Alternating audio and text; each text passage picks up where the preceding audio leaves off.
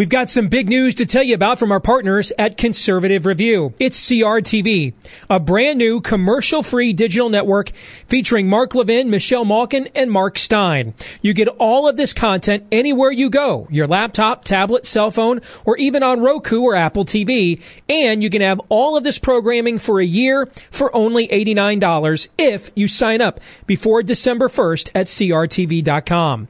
But to get that special price, you've got to use my name at the checkout, DEACE. That's DEACE. So go to CRTV.com and sign up today. Levin, Malkin, Stein, all for $89 a year if you go to CRTV.com today and use the promo code DEACE.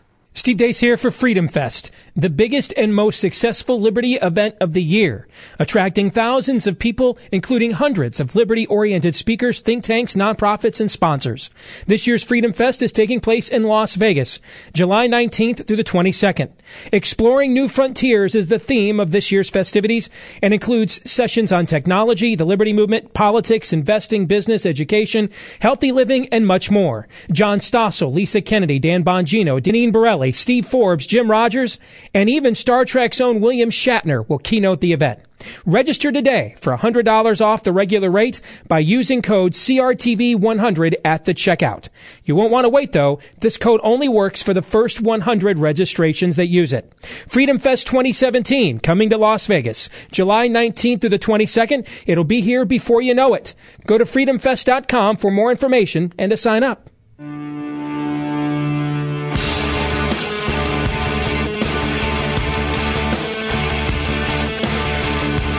You are now about to witness the strength of knowledge. This is Steve Deace. Raising a banner of bold colors, no pale pastels. People should not be afraid of their governments. Governments should be afraid of their people. Our rights are inherent and essential, derived from our Maker. That is liberty. And liberty will reign in America. This is Steve Deace. And greetings. Happy Wednesday. Thanks for tuning into the Steve Deace Show, powered by Conservative Review on the Salem Radio Network. Don't forget, we love to know what you think about what we think. Steve at stevedeace.com is the email address. That's DEACE. Like us on Facebook. Follow us on Twitter at Steve Deace Show. Daniel Horowitz is going to take us inside politics coming up here in about 15 minutes. So make sure that you stay tuned for that. But I want to begin by something I noticed yesterday when I got home. There is a third car in my driveway.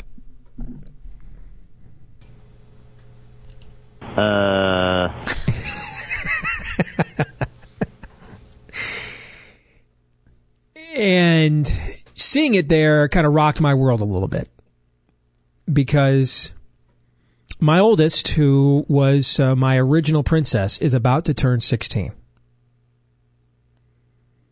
And I got home yesterday, and sitting in our driveway was a third car. But symbolically, it meant, at least for me, it meant a lot more than just, hey, there's an extra car in our driveway. We then got in the car. She drove me around in it a little bit.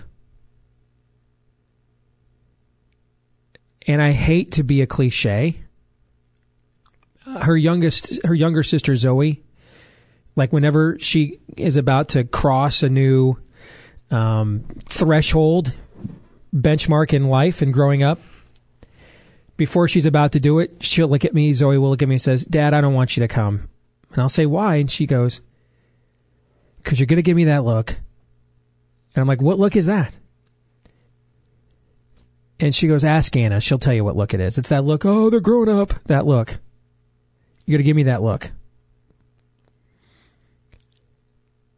And I tried my best to treat her as an adult operating a motor vehicle. This is a huge step into adulthood, right? That kind of independence. But I could not help yesterday but have that look on my face. And I bring it up in the context of this program because it's an example of why we do what we do and the way that we do it. I know the way we do this is not for everybody, which is a bit of a dilemma, because after all, I'm in an industry called, you guessed it, broadcasting. And yet, I do my best to point people to a narrow gate every episode. Some episodes I do it better than others. Some episodes I don't do it well at all. But the vision is to point people to a narrow gate, and using broadcasting as a tool to do that. And, when we bought this house about 10 and a half years ago that we live in now, we could not afford it. We had to stretch. We were house poor for about a year, as they like to say. Now, the reason we did this is I had read some industry stuff. We were getting ready to buy a new home, and I'd read some industry stuff that there could be a massive housing bubble coming, which meant we might be stuck in the house that we were in at the time, which would not have been big enough for a 3-child family. So Amy and I made the decision to go ahead. We looked at the facts, took a bit of a gamble that analysis was going to turn out to be true. And in 2006, we kind of stretched a few pennies a little bit to make this house work. And then, of course, 2 years later, that bubble turned out to be prophetic, and it was one of the better decisions we've ever made. But when we moved into this house, Anna was in the 2nd grade. Still thought literally everything I said was from my lips to God's ears. Zoe was not yet potty trained. Noah was not yet born. He was living in mommy's tummy at the time. And now we sit here 10 and a half years later. Noah's about to, and I quote, hit double digits, as he likes to tell me. All right, that's coming up this Friday. He's having some friends over for a massive sleepover, which means we're going to play video games all night long and nobody goes to sleep. That's typically what it means at that age. Zoe will be 12 this summer, and Anna is now driving the old man around town.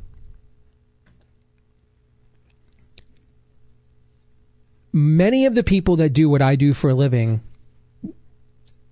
that have bigger names than I do, I've had a chance to get to meet several of them, get to know a few of them. And to varying degrees, I think they're great people and true patriots. But I don't know many of them that go home to this perspective I've gone home to for the last 10 years. Because there's frankly not too many people doing this that are 42 years old or younger. Many of them are 10 years older than that, or 20 or 30 years. I think Michael Savage is pushing 80. And that just gives you a different perspective. It gives you maybe one more of a short-term one. I mean, Amy and I had different perspectives as a married couple before we had children than after. There's just certain decisions you don't get to make when you have other people you're making decisions for. But when you're young and you don't have children yet and you're first married, you get to make more selfish decisions. And we'll get to make more selfish decisions again after the kids are out of the house. But going home to that every night is what has driven me to imperfectly do what we have done. To not join cults of personality. To not become shills for a political party. To not make our number one focus material or financial success. In fact, even before we made the announcement we were moving to CRTV, Aaron, how often do I even ask you, like affiliates? Like once every 4 or 5 months, I forget to ask that, and I'll send an email to Salem, hey, what's the update? Mm-hmm. That's just not our focus. Now, we want to reach as many people as we can. I want to be as successful as we can possibly be. But I don't have the luxury of focusing on those things because of responsibilities I go home to that are a reminder of what the main thing is. Because I have had to face in my home after every episode, if it's my last show, my last chance to have a platform to stand up for what I believe is right. And they pull the plug on me after this episode. When I go home, and if my kids inherit a country that goes to hell, they're going to ask me, hey, Dad, When you had a chance to stand up for something, what did you do? Well, kids, I thought you'd want to live in a bigger house. I thought you'd want to drive a nicer car.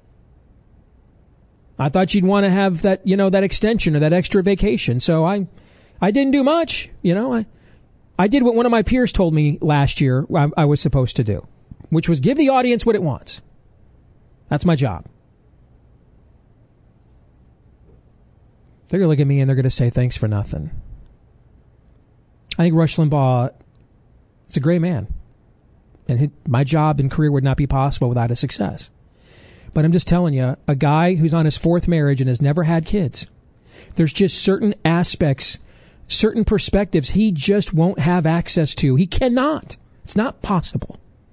Sort of like the great irony that Oprah has become this icon of women in our era.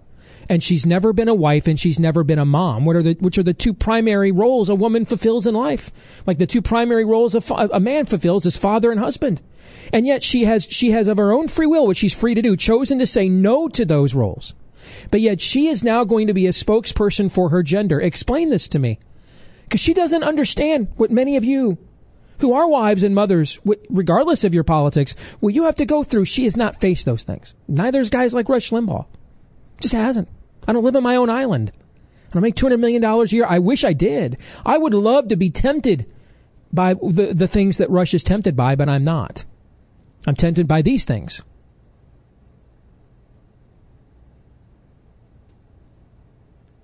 All around us in our culture today is the temptation to betray what we know is right for the popularity of the moment. But moments are fleeting. The mob is fickle.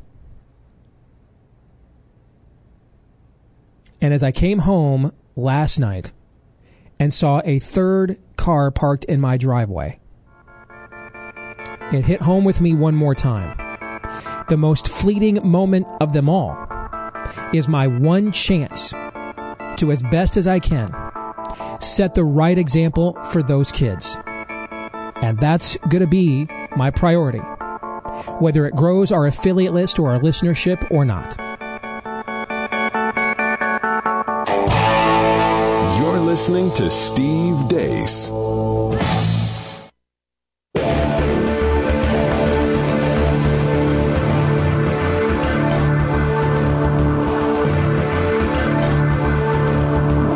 Hey there, ruling class. Meet your worst nightmare. I'm having these dreams, and I'm scared. Steve Deace. All right, let's go inside politics. Daniel Horowitz is here from Conservative Review. It is good to have you back, my friend. How are you? Hey, great to be with you. Never rest for the weary. Nor for the wicked, either. Along those lines, I've got to ask you about this, okay? According to the official White House schedule, President Trump was 20 minutes into a daily intelligence briefing when he tweeted, quote, "My daughter Ivanka has been treated unfairly by Nordstrom's. She is a great person, always pushing me to do the right thing. Terrible exclamation point." Your reaction to that? My reaction is I've literally not had time with my kids and family for several weeks because I seem to be the only one that I guess has the knowledge and the background to make the case for American sovereignty and to defend what Trump is rightfully doing. And when he does things like this, what it does is take gold and smear it in feces. So now everything that is, even if it's the most righteous initiative that should have been taken a long time ago and it's worthwhile to defend and to pursue, it gets smeared with this type of stuff. So it makes it so much harder for us. And that's why I think we just all have to keep a certain sense of independence and just call the balls and strikes as we see them. Here's why I think this matters politically, because these are the sorts of things. Are we on day 5 now of the Kelly Conway unspoken of terrorist massacre fake news story debate that the media just won't let go? Because there's a certain aspect of his persona that can just get you bogged down in the weeds one way or the other. But this is something you and I talked about after the election. I think this stuff doesn't matter to people until it does. I don't think it matters to people until it gets in the way of, or the perception is it's getting in the way that he can't do what he was told, or he told us he was going to do, because he's too busy doing this stuff instead. You know what I'm saying? And so that's where you're in the middle of really the first meaningful political fight of your presidency. On the issue that launched your candidacy was one of the deciding issues of this last election. And it didn't take long for some rogue judge somewhere to decide that they've got jurisdiction the Constitution does not grant him. So you're in the middle of your first substantive battle as the president. And yet this is what you spend some of your political capital on. And then you open yourself up to being delegitimized by your opposition because you go there in the middle of a daily intelligence briefing. If the shoe were on the other foot, if this was a Democrat that was tweeting these things out during a daily intelligence briefing, what would everybody in our industry, what would every show, every column, every Fox News segment today, what would it be about, Daniel? Oh my gosh! Look at this man. This is a man-child in the Oval Office. He doesn't deserve the dignity of presidency. Yes. And see, that's why I think if you care about this guy's presidency, if you want it to be successful, you need to speak out about this kind of stuff, because this is the stuff that will undo him. This stuff. It's not going to be the news media has been defeated. The news media has been defeated. They're not irrelevant. They're just impotent. Those are two different things. They're relevant. They just have no power. They're defeated. This is the stuff that the average American, if unemployment doesn't severely turn around in a year or two, if the gas prices spike, you know where I'm going with this. If optimism doesn't, once the honeymoon phase is over, if it's not morning in America again, this is the kind of thing that people don't care about when things are going well, that suddenly are going to really tick them off. No, exactly. The thing with Trump is this.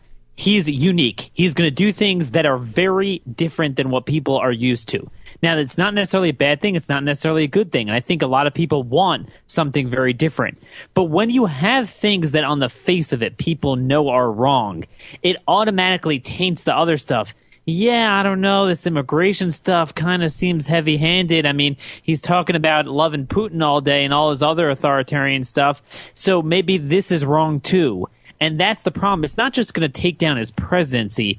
It's going to take down our issues. That's exactly right. To me, and I've said this on our show before, if I was a Democrat at the time of Lewinsky, I would have been furious with Bill Clinton. You mean to tell me that you risked your entire presidency on turning the word humidor into a verb with a troubled White House intern? Really? You put all of us, all of our issues, those of us that are out there trying to advance the cause that helped get you elected, you put all of us at risk with the risk that you took. And that's what I thought you just touched on. That's the point I'm trying to make, which is this is funny now until it's not. And when will it not be funny? If people perceive that it gets in the way of him actually doing his job. And when this stuff is going on now, we all joked, it's 3 a.m., who has Trump's phone? But if we're going to do this stuff in the middle of intelligence briefings, I used to say during the campaign all the time, I never believed he wanted to be the president. I believed he wanted to win, didn't want to be it. The Donald Trump I used to know has no interest in entertaining the Organization of American States for 6 hours on an April Thursday. No interest, none. All right, so I was always concerned of loss of focus, things of that nature. Daniel, it's February 9th, okay? We're not even a month into this, and we're using daily intelligence briefings to tweet to Nordstrom's. That's not a good sign, man. I'm sorry. It's not a good sign. No, it isn't. And I know some of the defenders will say, look, it's worked until now. But I think you noted that there's going to be a tipping point, and that tipping point is the time that the American people start viewing him as the incumbent, as the status quo. Mm-hmm. His entire brand that has inoculated him from the typical criticism is that he was the guy to flush what people don't like, which is the status quo. But once he's there long enough to be the status quo and he doesn't deliver, that's exactly right, then this stuff will start hurting him. Yeah, I mean, all presidents, regardless of party, ideology, etc., all presidents spend most of their presidencies on the defensive, eventually. That's just the nature of the job. Stuff happens to you you cannot control. Things are dictated to you by opponents that you can't just maneuver. It's why I don't think Donald Trump can out clever Vladimir Putin. It's because Putin doesn't have an organized opposition that he has to respect on any level at all, like Donald Trump does. He can just, by hook or by crook, impose. He can change the rules in the middle of the game. He can cancel the game. He can rain the game out. He can call in second. He can call a doubleheader game if he wants. You can't. Our presidents don't have that kind of power. Even if they go hook or by crook like Barack Obama, their power is still limited compared to most chief executives that they will go up against. And so the job in and of itself forces a defensive posture, which is why you've got to cash as many checks and make as many deposits into the American people early on in your presidencies as you possibly can. No, which is why I actually supported Trump in going full bore with some of these executive orders. I agree. Yes. But here you sit and you taint it in feces, then it doesn't matter when you do it. People are going to turn against you. All right. So the executive orders and the court battle, that's where I want to go next, because I think a major mistake is being made here. And I want to find out if you agree with me or not. And we'll do that with Daniel Horowitz from Conservative Review in a moment.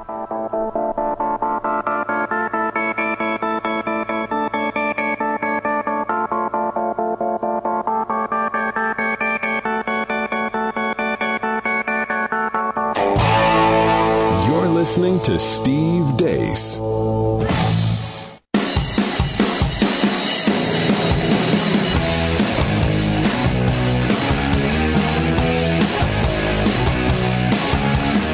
Power of Principles. Steve Deace.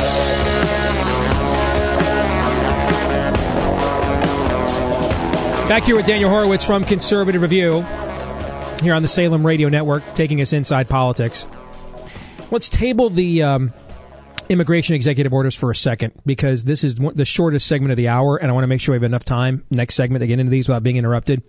A couple things I want to ask you about as far as the vice president is concerned. He tweeted out a video earlier today that I thought was really, really well done political stagecraft. And it's about 45 seconds. And it's Senator Chuck Schumer on television advocating for a refugee ban for national security reasons. And underneath it, Pence has had his graphic people there. It's the Naval Observatory where he hangs out. Right, 2015, Obama is president. And it's Chuck Schumer, all for a refugee ban for national security purposes. And then it fast forwards to 2017, Trump is president, and he's up there with the cavalcade of victims and how terrible and immoral and everything this is. I thought that was an excellent job of pulling their pants down. No, that's exactly. I think this is where Mike Pence's experience in typical politics actually helps. This is the good part of it. The bad part of it is he's not as bold on a lot of things, but the good part of it is he understands that you need to stay on message. And instead of pulling your own pants down in front of the camera, you pull down your opponent's pants. Speaking of staying on message, on Sunday, Mike Pence said to George Stephanopoulos on national television that he never discussed, even though President Trump, he says, asked him to take point in helping to vet this Supreme Court choice. That President Trump, that Vice President Pence said he never asked Neil Gorsuch specifically about Roe versus Wade. You buying that? Do you really believe that? That is either an incredulous lie to me or an incredulous act of political malfeasance. What's your view? I would say that he probably never got a commitment from him that he would absolutely overturn Roe v. Wade at the first proper opportunity that comes before him was standing. Meaning he might have said, is it an abomination? Yes, it was. But would he overturn it is a very different question. And it would not surprise me any commitment, because this is frankly where the Republicans have been for the last 50 years in choosing judicial nominees. They just don't do what it takes. Do you think? Are you saying you think Gorsuch told him flat out that he couldn't guarantee that he'd overturn Roe? Or either that, or I don't think that they asked him for that. I don't think that they. I don't think they cared enough, and I think the people around him care more about the Chevron doctrine or campaign finance laws or criminal justice. That's what I think. How is that possible? How is it possible, given what Mike Pence has said and done on the life issue, that President Trump stood up there during the campaign and boldly said, "Hey, I want to appoint justices that can overturn Roe"? How is it possible they didn't ask him? How is that even possible? Because there's no constituency on the political scene for that. There is no social conservative wing of the party anymore. Not on a professional inside the Beltway level. It just doesn't exist like it existed during the Bush years. He just gave a massive platform to the March for Life. They had 500,000 people go down there. That's not a constituency? It's like the people that say they're culturally Christian. You know what I mean? They're culturally pro-life. But are you going to overturn Roe v. Wade is a very different question that I just don't think they care enough about. It's the same thing. Everyone was for repealing Obamacare until no one was for it. I mean, it's a talking point. So you said they lied to all these people. You don't believe they have any plans of following through on this? Oh, are you kidding me? I mean, they don't have plans on overturning Obergefell, which was a year and a half ago. Certainly something that was 40 years ago they have no intention of overturning. I mean, it's a sad state of affairs, but I think Clarence Thomas is the only guaranteed vote. Maybe Alito, maybe not. That's not a warm fuzzy. I want people to I was rooting for incredulous lie.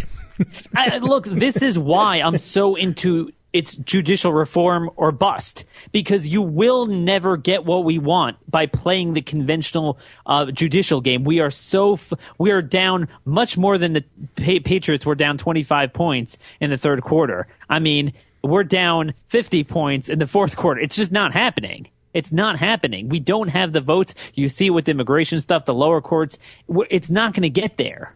And that's why we just need to take it away from the courts and put it back in the state legislatures. How does a guy who claims to be as committed to life as Pence not ask that question then? Forget all the things you said about the system, I agree with, and I've written and spoken on many of these same topics along the lines that you have. But just quickly, before we go to this break, how does, on a personal level, where's his own personal level of conviction then? The same place where it stood on the homosexual agenda. More Up with People with Daniel Horowitz here in a moment. Stay tuned.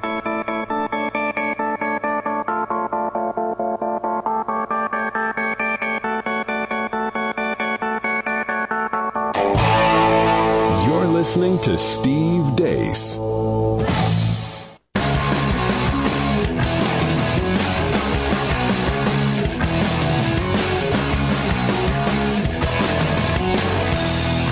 Don't mind us. There's only the future of the country at stake. You're listening to Steve Deace. A quick postscript on the whole Nordstrom's tweeting thing. We should also mention it's now an official. It actually became an official White House position this afternoon. Sean Spicer, during his daily White House press briefing, said that Nordstrom's decision to discontinue Ivanka's brand is a, quote, direct attack on the president's policies and her name, unquote. It checks out. Yeah, seems legit. Definitely. This is fine. In fact, we're going to rename this segment when we go to CRTV on the 27th. It's going to evolve from Inside Politics to This is Fine with Daniel Horowitz from Conservative Review. So yesterday they had the tribunal in front of the notoriously liberal Ninth Circuit Court of Appeals, and forget the ruling and everything else. I don't care. I really don't care what they rule. Because to me, Daniel, the fact that the Trump administration was in a court of appeals anyway, granting the premise that they have jurisdiction over something the Constitution grants them no jurisdiction over, is a loss. We already lost. Loss, no matter what the opinion is, it's a loss. Because they will use that jurisdiction against us later. Am I wrong? Oh my gosh. I mean, this is essentially my post out today. We have lost no matter what. The whole thing is completely lost. We have ceded 90% of the ground. We have ceded the fact that the courts have jurisdiction over it. We have ceded the fact that there's a First and 14th Amendment right to some sort of foreign nationals to affirmatively immigrate. We've ceded the right that he can't take away green cards, which is explicitly in Section 212F. They said that they're only doing it for non-immigrant visas now because of the courts. And even then, the courts are attacking it. And then even then, the whole debate is how much evidence could you demonstrate that there are a specific number of Somalis or Yemenis or Iranians have committed terror attacks. They've literally, what part of plenary power don't they understand? The president could shut it off no matter what. The whole discussion is flipped on its head, and this is a microcosm for what's happened the last 50 to 70 years in the courts. This is why we will never win until we go before the American people and say, at best, the courts are equal to the other branches, but we have given them sole and final arbiter status over our society. Yeah, they're not even the strongest branch now. They are the superior branch. They're the only branch. Exactly. Think about this. If you have the ability to rewrite the Constitution openly, nakedly, you could throw out 200 years of settled case law. I'm just off the top of my head, I'm quoting 1950s cases over no conceivable area of policy. Does a legislative branch have more control? The courts have no province in this entire discussion. I mean, again and again, an uninterrupted chain of cases. You cannot have more settled law than that. And they just throw it out. They are judge, jury, and executioner of our society. I want to give your audience something no one else has probably ever heard. Samuel Chase was one of the early judicial strongmen. Him along with Marshall, he instituted judicial review, and Jefferson wanted to impeach him, but he wasn't successful. But even Chase, what he said about judicial review is he would only strike down things that were manifestly against the Constitution as originally conceived and that broke the social compact. Okay? Now, fast forward to what's going on now. The courts are breaking the social compact. What a social compact means is that the government is there to protect the people and their sovereignty. Immigration has to be done by the people's representatives. It can't, by definition, be done by the courts like what Scalia calls social transformation without representation. And yet they are using judicial review for what Sam Chase, the pioneer, said is exactly the opposite of what you use it for.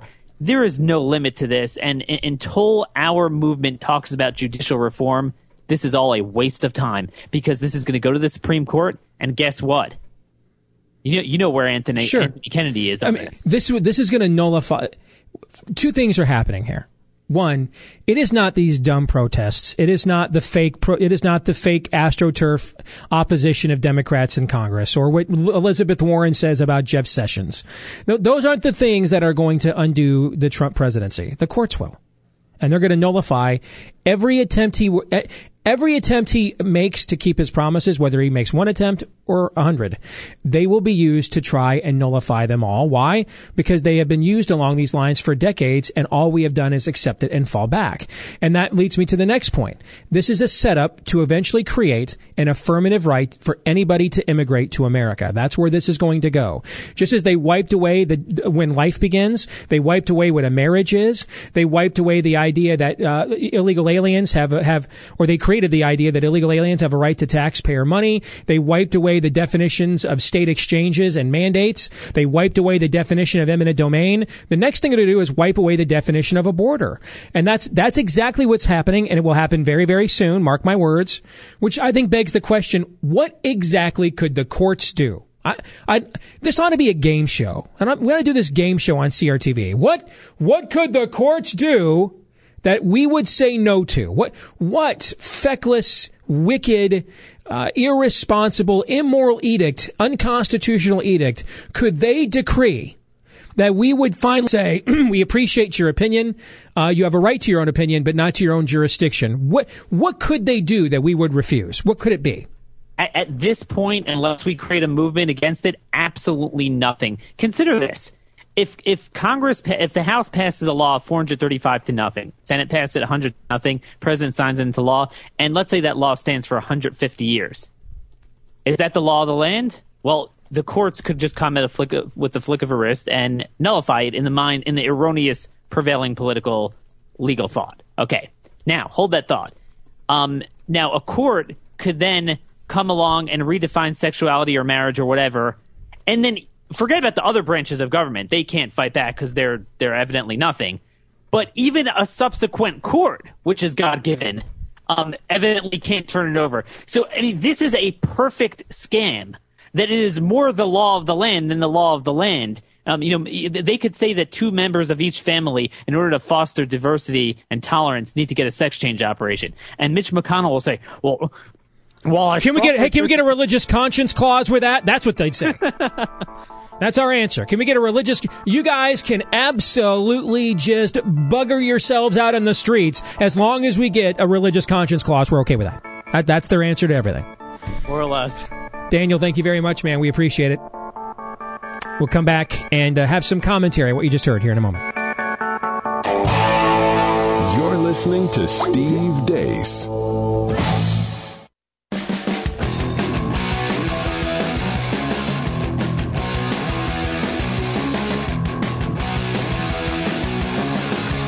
The time to fight is now. Always the Steve Deace Show.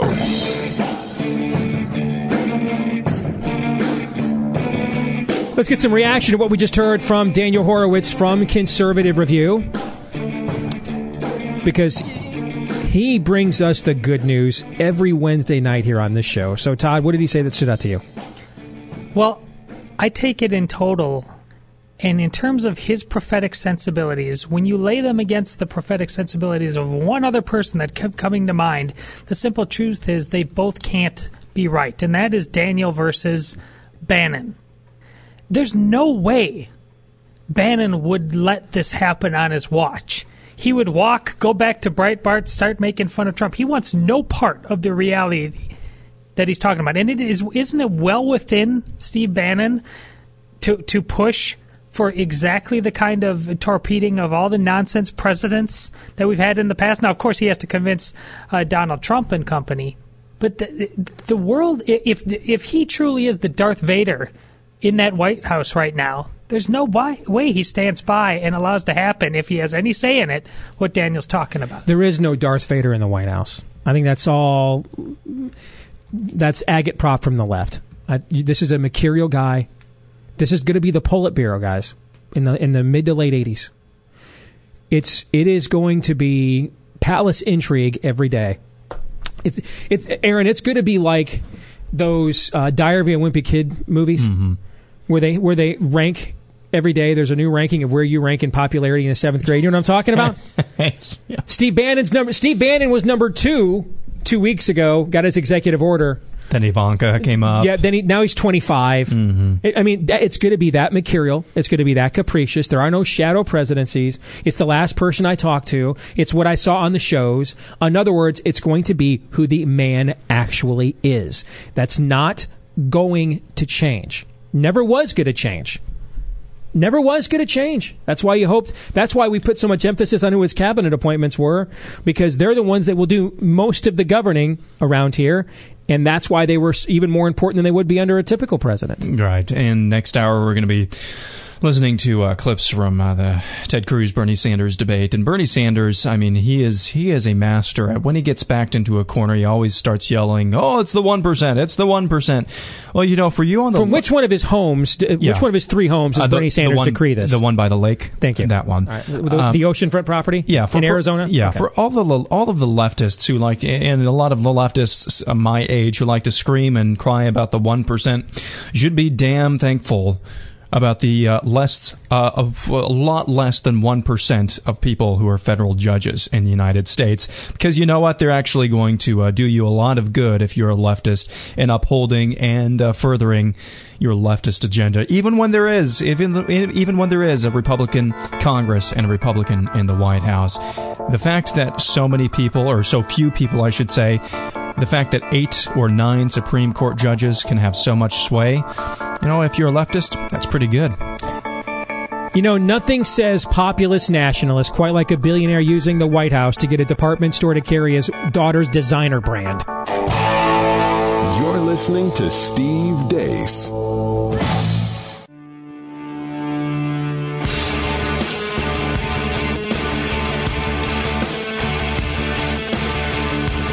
You are now about to witness the strength of knowledge. This is Steve Deace. Raising a banner of bold colors, no pale pastels. People should not be afraid of their governments. Governments should be afraid of their people. Our rights are inherent and essential, derived from our Maker. That is liberty. And liberty will reign in America. This is Steve Deace. And we're back with Hour 2 here tonight on the Steve Deace Show, powered by Conservative Review on the Salem Radio Network. Let us know what you think about what we think. Steve@stevedeace.com is the email address. That's DEACE. Like us on Facebook. Follow us on Twitter at Steve Deace Show. Don't forget, our last show here on the Salem Radio Network is February 17th. That's a week from Friday. And then we debut on CRTV on February 27th. So the early bird discount, if you use promo code DACE, is still available at crtv.com, which allows you to get access not only to our new show, but also Mark Levin, Mark Stein, and Michelle Malkin and Steven Crowder as well. And since some of you have asked, yes, there is a monthly subscription option there at CRTV as well. You can look into that too. So crtv.com, promo code DACE to make sure you don't miss an episode when we debut on the 27th. Now, last night, CNN did something that I think was an honest attempt at informing the public. Am I wrong on this? Dun, dun, dun. Yeah, I mean, because you took the two guys who were the runners-up, basically, in both political parties' last presidential primaries, and are far more committed to the... well, Hillary's clearly very committed to leftist ideology. I think we would all probably agree Bernie's more committed to it. But Hillary's not like some kind of dino, right? I mean, I think Sanders is just more of a true believer in pure Marxism. I think there's no question that Cruz is much more of a true believer in what's in his party platform than what's in Donald Trump's. And so CNN squared them off last night. This went on for 2 hours. To debate Obamacare. It was formatted like a presidential debate. There were moderators, questions from the audience. Now, I did follow some of the coverage of this last night on social media while we were on the air. I've not watched any of this because I wanted us to react to it off the cuff here. Or I wanted at least me to be able to react to it off the cuff tonight on the show. And we're going to spend most of this hour playing some clips from this. But Aaron, I know you watched the whole thing last night. Mm-hmm. Your overall impressions of this, do you think it did a service to the Republic? Do you think it informed people? Were both sides able to adequately get their perspectives out there and take challenging questions from the other? Yeah, I think for thinking people, for people who are genuinely interested in this debate. So it had very low ratings? Yes, exactly. Okay. For people who are genuinely out there with an open mind as to what to go or what to do next with Obamacare, I think it was very substantive and very informative for those people. Now, for people, and I'm looking at you, Bernie Sanders supporters, who really just don't care and just want more socialism, want more government dole, all of the Bernie supporters, it was kind of moot. And for those, I think, who are just against Obamacare, no matter what, it was kind of moot as well. But for those on the fence, why do you think it was moot for the Feel the Burn movement?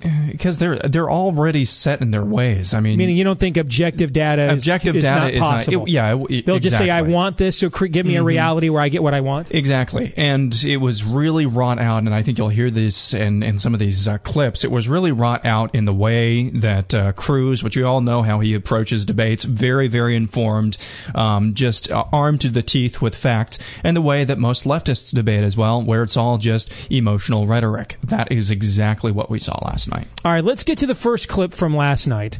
And this is actually, we are not just cherry-picking things that makes our guy Cruz look good. We actually want to get a good, a well-rounded look at this event last night, because now that here's the truth, guys. Now that Obamacare has been fully implemented, it is not as simple as this is the solution now is just some sort of conservative ideological petri dish. That's why you have to oppose these things when they're proposed, because undoing them is like trying to peel back the layer of an onion. It's not just as simple as we get rid of it and we just do market stuff. Well, the market has dramatically shifted now to accommodate a command economy. So just as you didn't put on all the weight in a day, you don't lose all that weight in a day. And so when you ask people from 2009 to 2014 to spend 5 years in this industry transitioning from a hybrid market command approach to an almost strictly command approach, you can't just say, well, tomorrow, guys, this is just going to be right back to a purely market approach. And so I would imagine there were some questions that were difficult for even Ted Cruz to answer during the course of this, and we want to listen to that as well. All right, so here's the first clip. This is actually a question to Ted Cruz. He is asked, hey, what are you going to do to make people like me to help people like me who are alive because of Obamacare? Neosha Ponder, who is fighting breast cancer and currently undergoing radiation treatment. Neosha. Senator Cruz, if Obamacare is repealed, is there anything you can do to ensure that provisions are in place so that half of my paycheck won't be spent on health care? I didn't ask for cancer. Yeah. I never smoked. I never drank a lot. I've lived a pretty healthy lifestyle.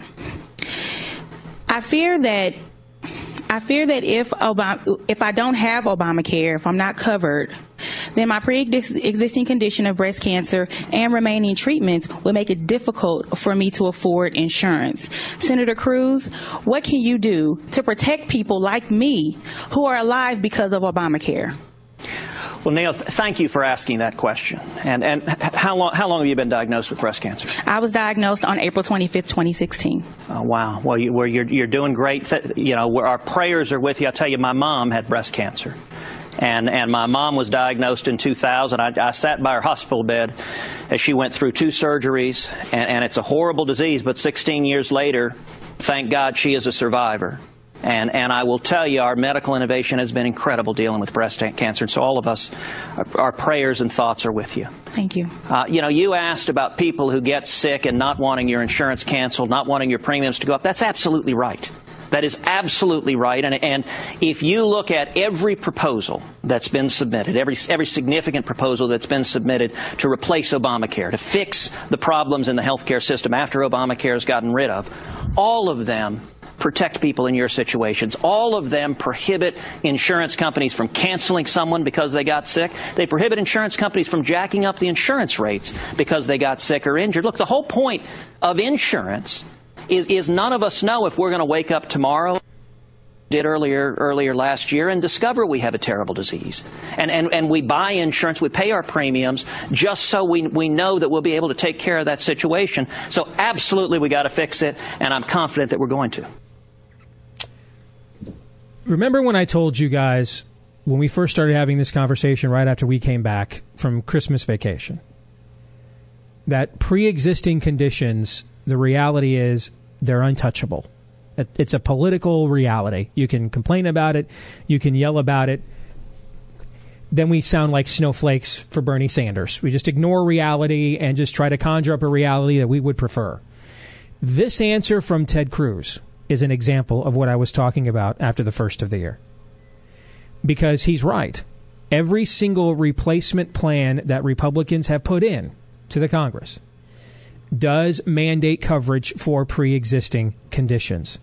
So that is an argument that is not winnable politically.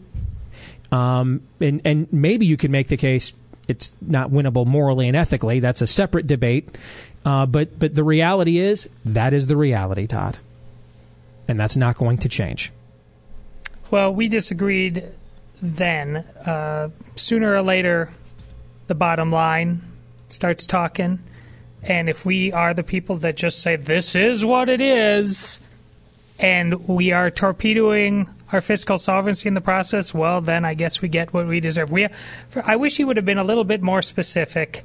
He danced around this, I think, for the reasons you're talking about. But we always had high-risk pools that took care of people like these. And, yes, they are more expensive. But there's the corollary to her situation with having to pay more for insurance. Right now, I'm having to pay more for insurance. I'm glad this woman is alive, but what I'm paying for other people's insurance right now is a lifestyle changer for me and my family. More than any other, we cannot do certain things because of the ridiculous, and we are not, we don't use much medicine in our family. So we're just lighting money on fire every year. These are problems. This is way broader than these stories. I'm glad she is healthy. I'm glad she is alive. But the fact that we always put these forward is an emotional hijacking of a much more broader issue. The reality is you can't argue with a woman with a cancer patient. Right. You can't win that argument. So he was very wise to not have it. He was very wise just to move on and whether he agrees with all those approaches, but to state the fact that all of the approaches cover pre-existing conditions. I mean, now if it's in a philosophical vacuum where someone stands up and says, I'm going to die of cancer without Obamacare, and he sort of said that. He said, hey, my mom had breast cancer in 2000. Did we have Obamacare in 2000? So without Obamacare, you have no hope of surviving cancer? That was a shrewd move. Difference between health insurance and health care. So that was a subtle but shrewd move to make the point that you want to make, because you don't sit there and argue with a woman fighting cancer. That's an unwinnable argument. Even when you're right, the fact you had it means you lost. You're listening to Steve Deace.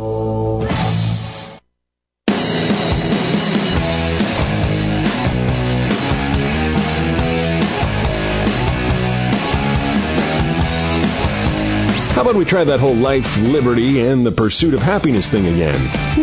This is Steve Deace. By the way, that's why we just played that clip. I mean, if you're going to do this, this is the argument you're going to face. Just as the other side struggles to answer questions of, I lost my insurance, I can't afford my insurance because of your Obamacare. How do you explain that? Good luck. You can't win that argument either. Now, it's a bit of a different argument from your policies cost me to lose my insurance to, well, before Obamacare, no one was ever healed from this disease, when that's just not true. But that's not the time and place to in person to probably have that argument with, and that's why they used her as an example to present that argument. But that's what with the people who represent our side of this debate, that's what they're going to have to face if they go down this road. Let's go to this next clip. Bernie Sanders talking about what the repealing of Obamacare will mean. Let me get right to the point. Senator Cruz, like most Republicans, has said that he wants to repeal the Affordable Care Act, or so-called Obamacare. Let me tell you what that will mean to the American people. It means that if you are one of 20 million Americans who finally has received health insurance, forget about it, you're gone. You're off health insurance. And that means when you get sick, you ain't going to be able to go to the doctor. And when you end up in the hospital, you'll be paying those bills for the rest of your life, or maybe you'll go bankrupt. What the repeal of the ACA means that if you are one of 10 million senior citizens who today is struggling with the outrageous cost of prescription drugs, your prescription drug costs are going to go up on average about $2,000. What the repeal of the ACA means is that if you are suffering with cancer, with diabetes, with serious mental illness, you will be put into a position where you may be rejected from any insurance at all because you have a pre-existing condition. And by the way, women are considered a pre-existing condition by the insurance companies because they might have a baby. Is the ACA perfect? No. Nobody believes that it is, and nobody believes that we do not need to improve it. But the debate is whether we kill it entirely or we make improvements in it. And I will tell you, overwhelming majority of the American people say, do not simply repeal the ACA, make improvements. Last point. The United States is the only major country on earth not to guarantee health care to all people as a right. I believe we should move in that direction. The ACA has been a step forward. We have got to go further and join every other major country on earth and say that if you are an American You are guaranteed health care as a right, not a privilege. Is it done? Yeah. Okay. Good, because there were numerous things said there that are just simply not true. And the thing that he said there at the end was factually true, but from a false premise. The idea that America should do things because every other major country on earth does them, well, are you sure you want that to be the standard, Senator Sanders? Because right now, every other major country on earth, save for 5, and the other 4 are totalitarian regimes. Every other country on earth, save for 5, us and 4 totalitarian regimes, has banned late-term partial birth abortion that you're an advocate of. So if the standard becomes we should do what all the other major civilized nations on earth do, be careful about waving that magical wand, because when you pee it into the wind, brother, it blows right back at you. The rest of what he said is just factually not true, guys. It is factually not true. Now, I don't necessarily even agree with it, by the way. We're just having this debate. Just the last segment. But it is factually not true that the replacements for Obamacare get rid of pre-existing condition protection. It's just not true. They all do. Republicans are not going to touch that. They know they politically can't do it. So that's one thing that he said right then and there that is simply not true. Okay? The idea that the other thing that he talked about is the cost of your prescription drugs will go up if we don't have more government. What did we do before Obamacare? What was the big health care reform prior to Obamacare? What was that? What is Medicare Part D? What is it? Prescription drugs. Prescription drug coverage. So that was the biggest welfare program in American history until Obamacare. Bigger than Medicare, Social Security when it was launched. I mean, obviously those are bigger now. But at the time of its launch, it was launched as the biggest government welfare program in American history until Obamacare was launched. So you mean to tell me, Senator Sanders, that after we launched what was at the time the biggest government program of all time to provide coverage and reduced rates for prescription drugs for seniors, you mean to tell me that if that program wasn't able to reel in the spiraling cost of prescription drugs, another government program will? More government programs will? Folks, this is just simple logic. If you did something to alter the market and that caused prices to go up, what is the fault of what caused prices to go up? What you did to the market. It's simple cause and effect. So everything he said there about that is just simply not true. The false premise that all of these diseases will go uncured. We just had this conversation last segment. So no one was cured of mental illness prior to 2014. No one was cured of any of these diseases. Diabetes went untreated in America until 2014. People just having random insulin shock attacks on the streets of America until 2014. That's just an asinine statement to make. And the kind of statements you can't let them get away with making. You have to challenge these things. And you have to challenge them not politely. You have to challenge them as being as asinine as they sound. Because they're making these outlandish statements in order to create emotion and sense of urgency. You need to respond in kind. And then the other thing he said that was factually not true, 20 million people were helped. That's simply not true. That's just simply not. See, what Obamacare's statistics do, they count the people that they forced to go on Obamacare because they cost them their previous insurance.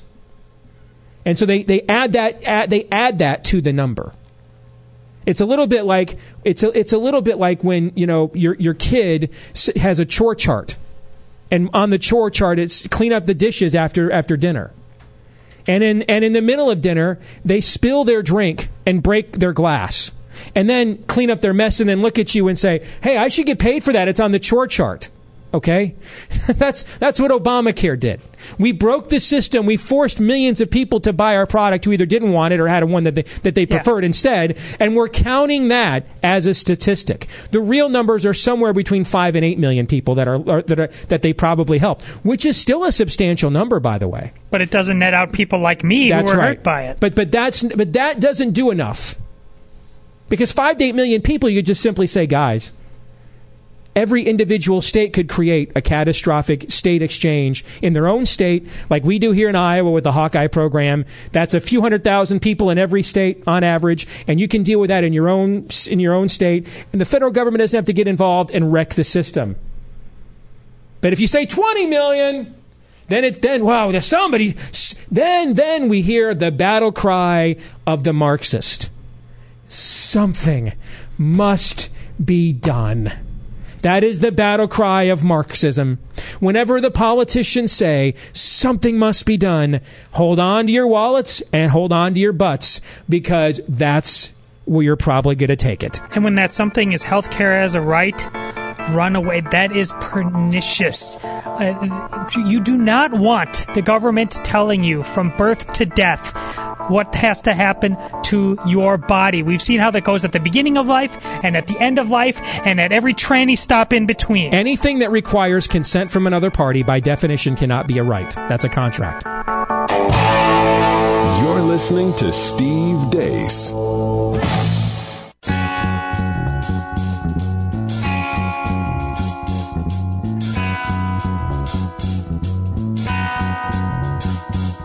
Letting the lion out of its cage. The Steve Deace Show.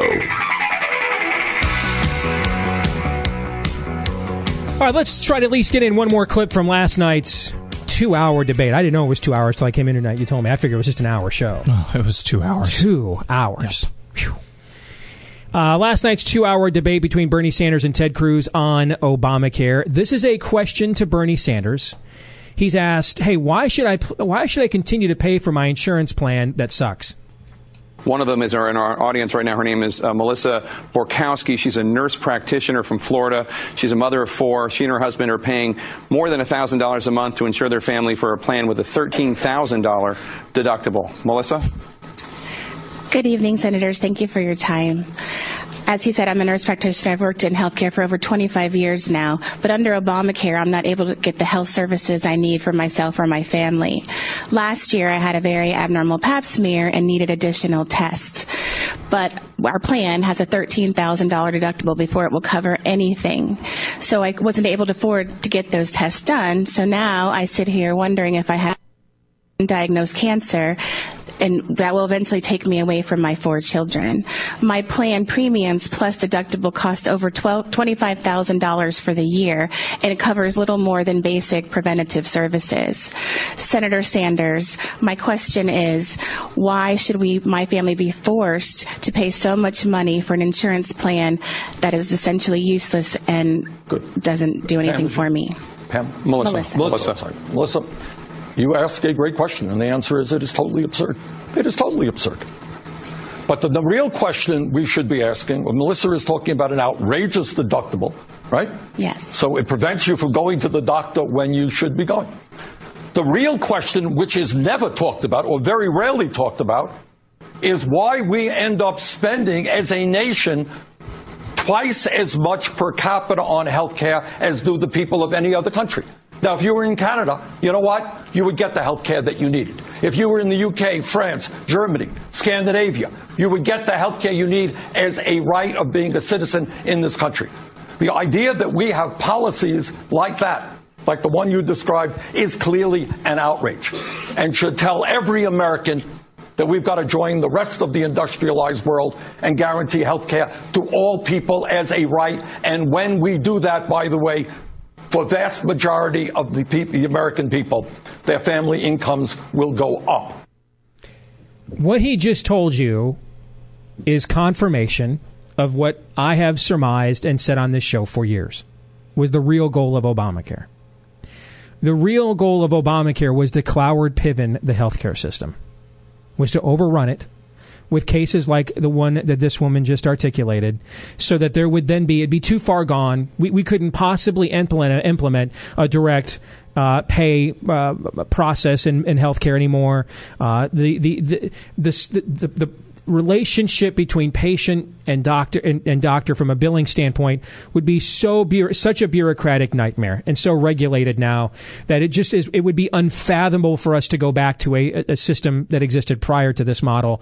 And so therefore we just now should just go all the way with it and just have a pure European style single payer system instead. That was the goal of Obamacare. That's why he gave up the public option. When did you ever know Barack Obama to give up on anything? And any kind of a negotiation on a public policy he cared about? Probably the only time I can think of in the entire 8 years he was in the White House. I mean, how many years did we sit here and watch Republicans go up there on various issues and just negotiate against themselves?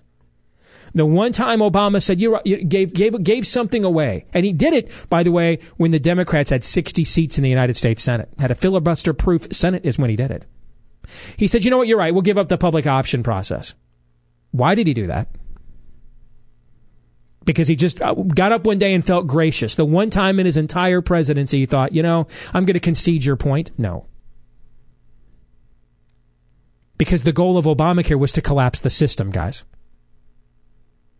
If there's a public option and the public option destabilizes the health insurance industry, what are we all going to blame for the destabilization of the health insurance agency, guys? Health insurance companies. No, we're going to blame the public option. We're going to say it was their fault. You introduced this public option. You didn't go far enough. You destabilized the system. So since there is no public option, now we get to blame the companies.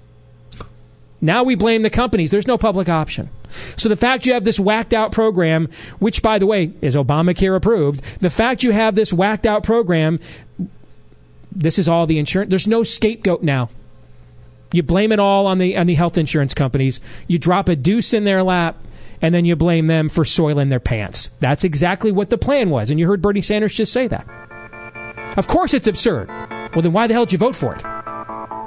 Why? Because he wanted to be able to make the argument he turned her question into, that this in the end was meant to destabilize the system to get them to where they ultimately wanted to go. And you just heard Bernie Sanders confirm that for you.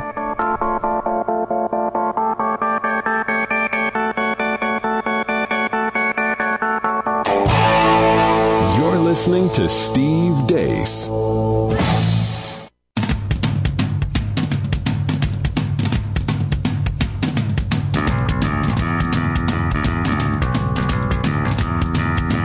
Liberty has not been tried and found wanting. It has been found difficult and not tried. This is Steve Deace. Now for something completely different. We need to have a talk about an excursus on natural theology. I prefer metaphysics to theology. See, there's no guilt in baseball. What in the wide, wide world of sports is going on here? Can we talk about something else? Certain aspects of his culture may seem absurd, perhaps even offensive. Will you cut the culture crap and get to the hotel? We gotta get some buzz going. Indeed, this is time for the Nightly Buzz. When we go back, take a look at some of the headlines we missed from earlier in the show, because even in the course of 3 hours, we can't get to everything. So this is sort of the news and notes section, and it's the headlines that have been trending, at least noticed to be trending by our producer Aaron on both social media and at the water cooler where you are. He's got those headlines. We will react with the hot takes. Thank you, Steve. First story. In the past week or so, 9 Senate Democrats have stated that Judge Neil Gorsuch deserves an up or down vote in the Senate. That implies that they wouldn't vote to support a filibuster to block his nomination. There are 48 Democratic senators, or Democrats and independents, who align with the Democrats.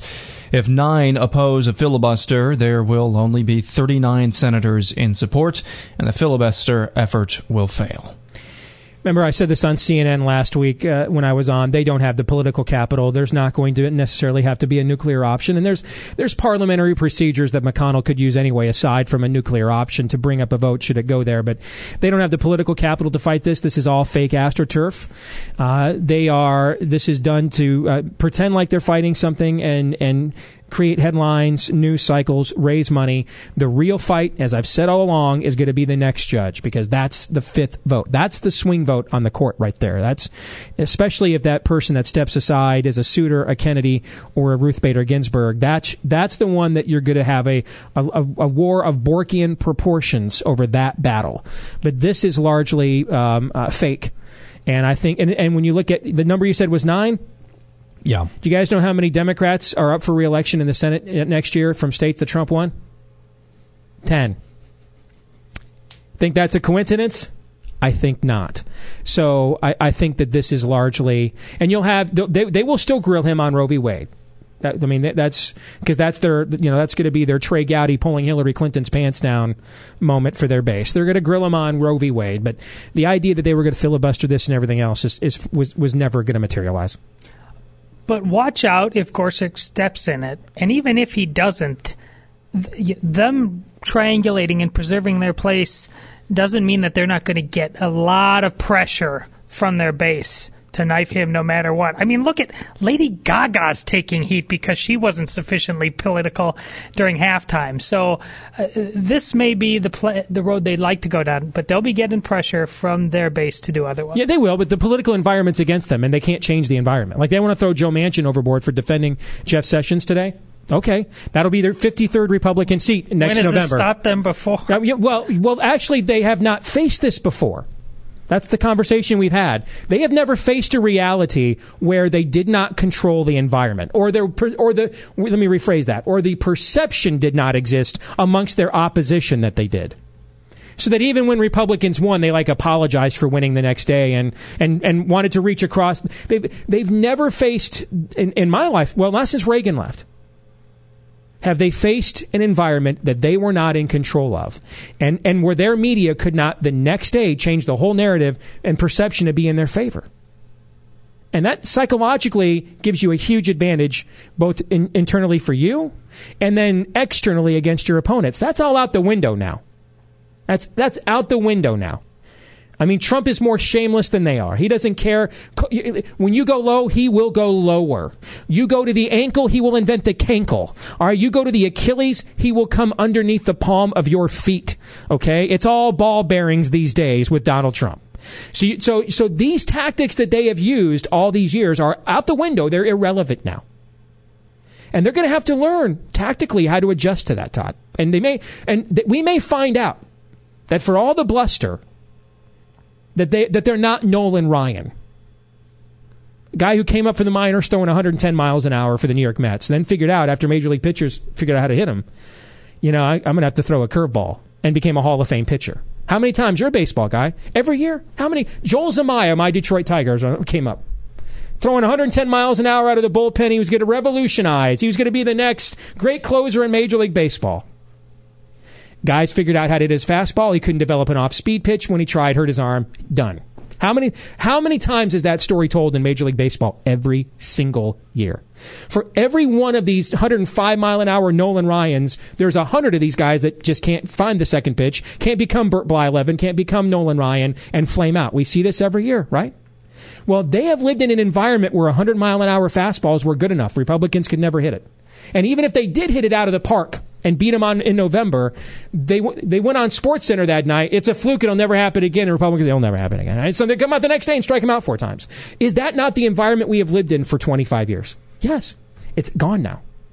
How they will react to this, just as someone who loves the process of politics from an analytical standpoint, I am fascinated to see how they're going to react to this.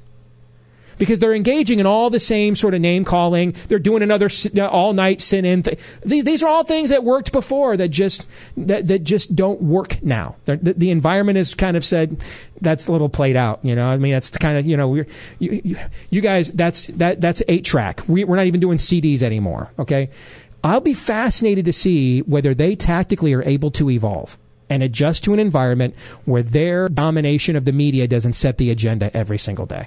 And we may find out that they can't. Next story, Vanity Fair film critic Richard Lawson warned that Betsy DeVos's policies will kill children after she was confirmed as Secretary of Education on Tuesday.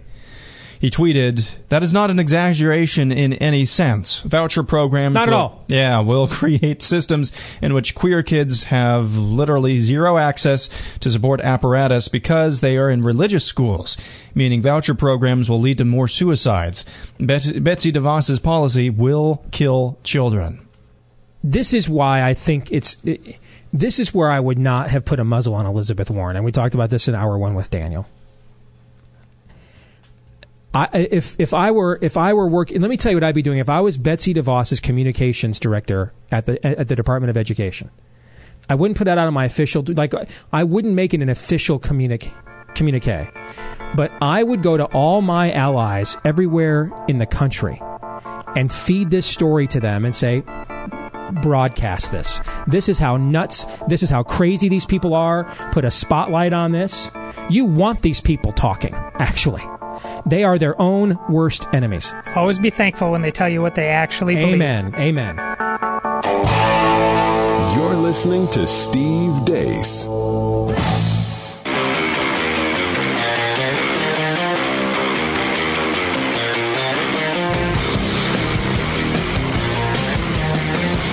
Where the Spirit of the Lord is, there is liberty. The Steve Deace Show.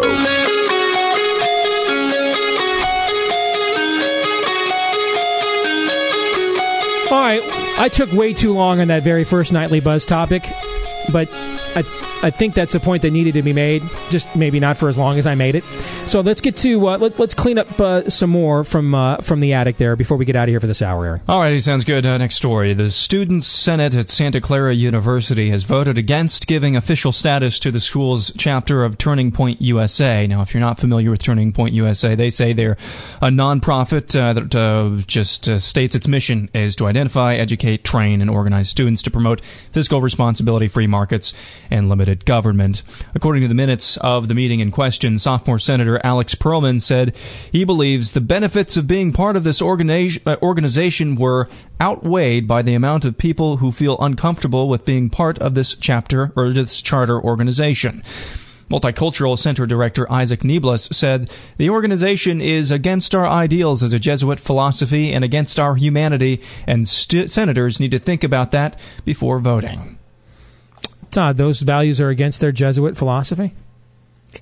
Unfortunately, the way the Jesuits have been trending, he might actually be more right about that than anyone. Well, you're not describing Jesuits, you're describing Marxists. Which, I mean, there are the original Jesuits. The whole order stopped and then started up again after, it was gone for a long time, and its current incarnation, you often can't tell the difference.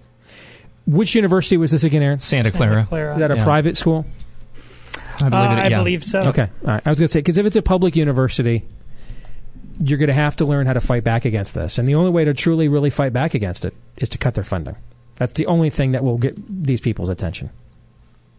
Next story. NBC is in talks to air a 30-minute primetime weekly edition of Saturday Night Live's Weekend Update. Alec Baldwin's impression of the president has skyrocketed SNL's popularity. A standalone Weekend Update show could help NBC capitalize on the topsy-turvy news cycle. Variety reports that SNL is up 22% in viewership. That's its strongest start to a season in more than 2 decades.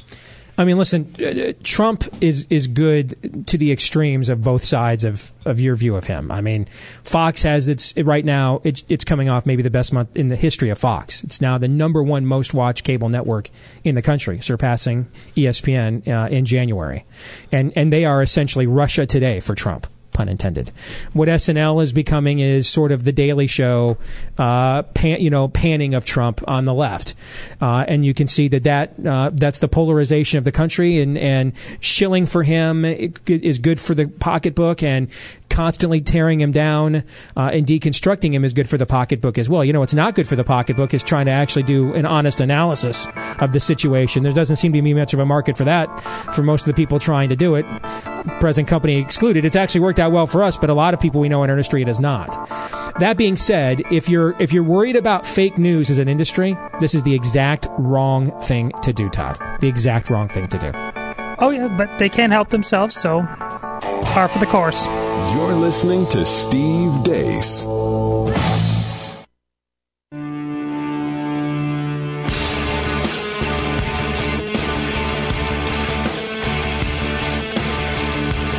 You are now about to witness the strength of knowledge. This is Steve Deace. Raising a banner of bold colors, no pale pastels. People should not be afraid of their governments.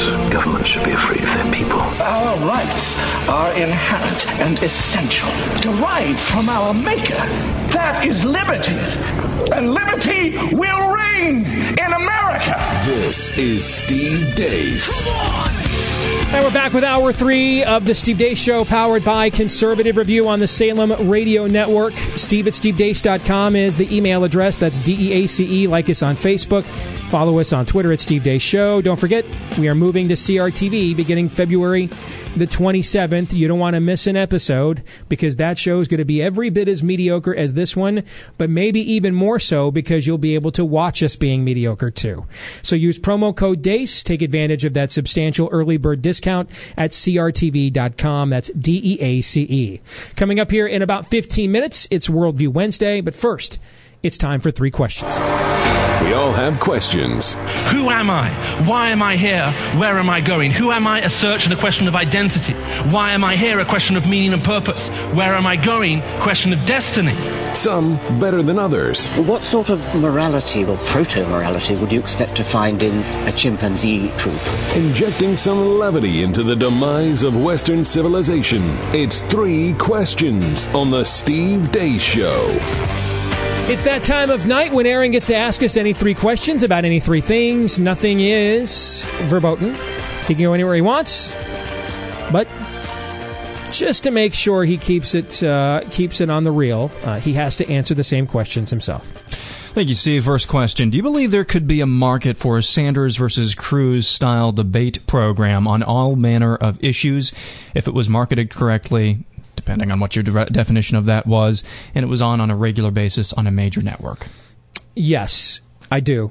Do I think there's a substantial market? No. Do I think there is a market? Because I don't think most people either have the time to think or are interested in it. And I hate saying that, but I just, if you know, I mean, that's what I think. I'm not going to lie to you. Even if telling you the truth might necessarily not be good for my bottom line, I'm going to tell it to you anyway. I don't think there's a mass clamoring of people out there, that are going to say, I'm not going to watch Celebrity Roast on Comedy Central tonight because Cruz and Sanders are debating NAFTA. I don't think that's true. I wish it were, but it's not. But do I think there is a market? You bet. I look at what groups like Young Americans for Freedom have done for years, booking prominent conservatives like Ben Shapiro on college campuses around the country for speeches and forums like this. So do I think there's that kind of a market and that it would serve the Republic well? Yes. Would I make it 2 hours? No. Okay? I would not make it 2 hours. But I absolutely think that I'd like to see this model emulated in the future on other issues. I totally agree. There was a great online show, I think, and it might still be on, but it had 2 people on each side, and I believe the format was like an hour, and they would debate one particular issue, and then the audience would grade out based on various factors who won, and they did it on sports and philosophy and other matters. I thought it was great, and it could have a college quiz bowl atmosphere. It wouldn't just have to be too political, but you could make, they could be one of a team of 2 or 3, and I think people like it.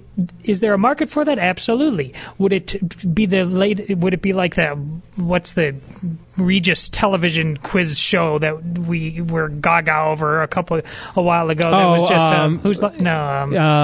something about me, a millionaire. Yeah, Who Wants to Be a Millionaire? Yeah. Would it be that? No, but I think there's a sweet spot for this.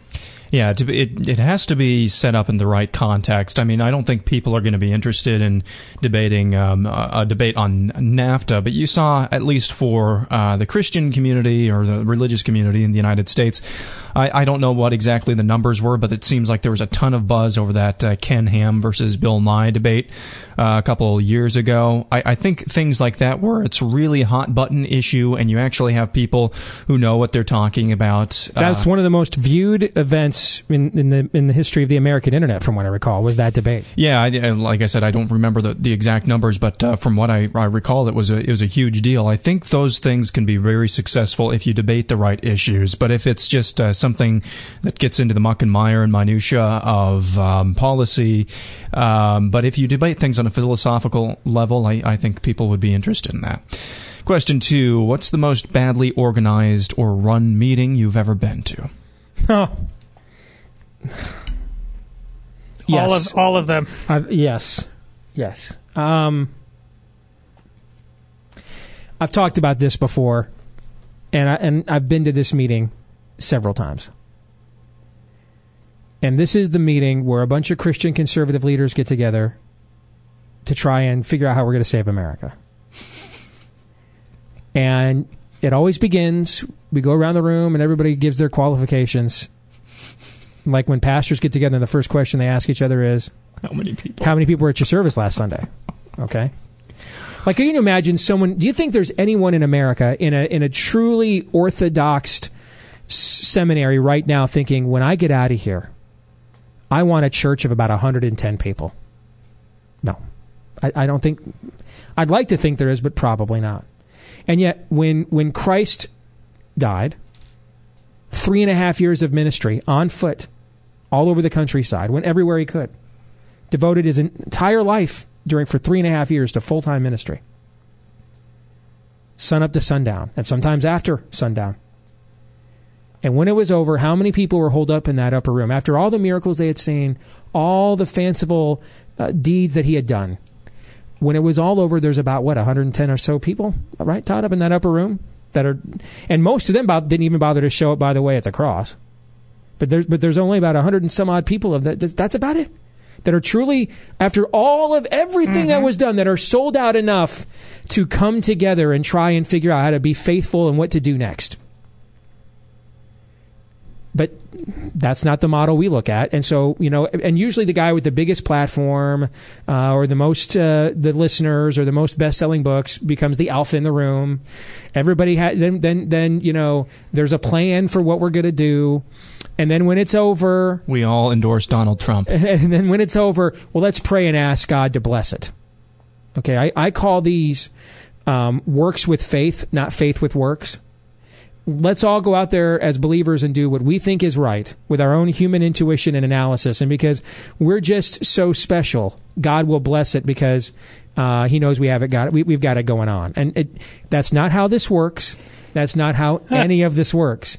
And I have been in that meeting multiple times. Yeah, sadly, I have a church story, too. I was on my parish council, and I was a liaison to the school board that's affiliated with the school. And the school board was getting away with nonsense and just had gone rogue.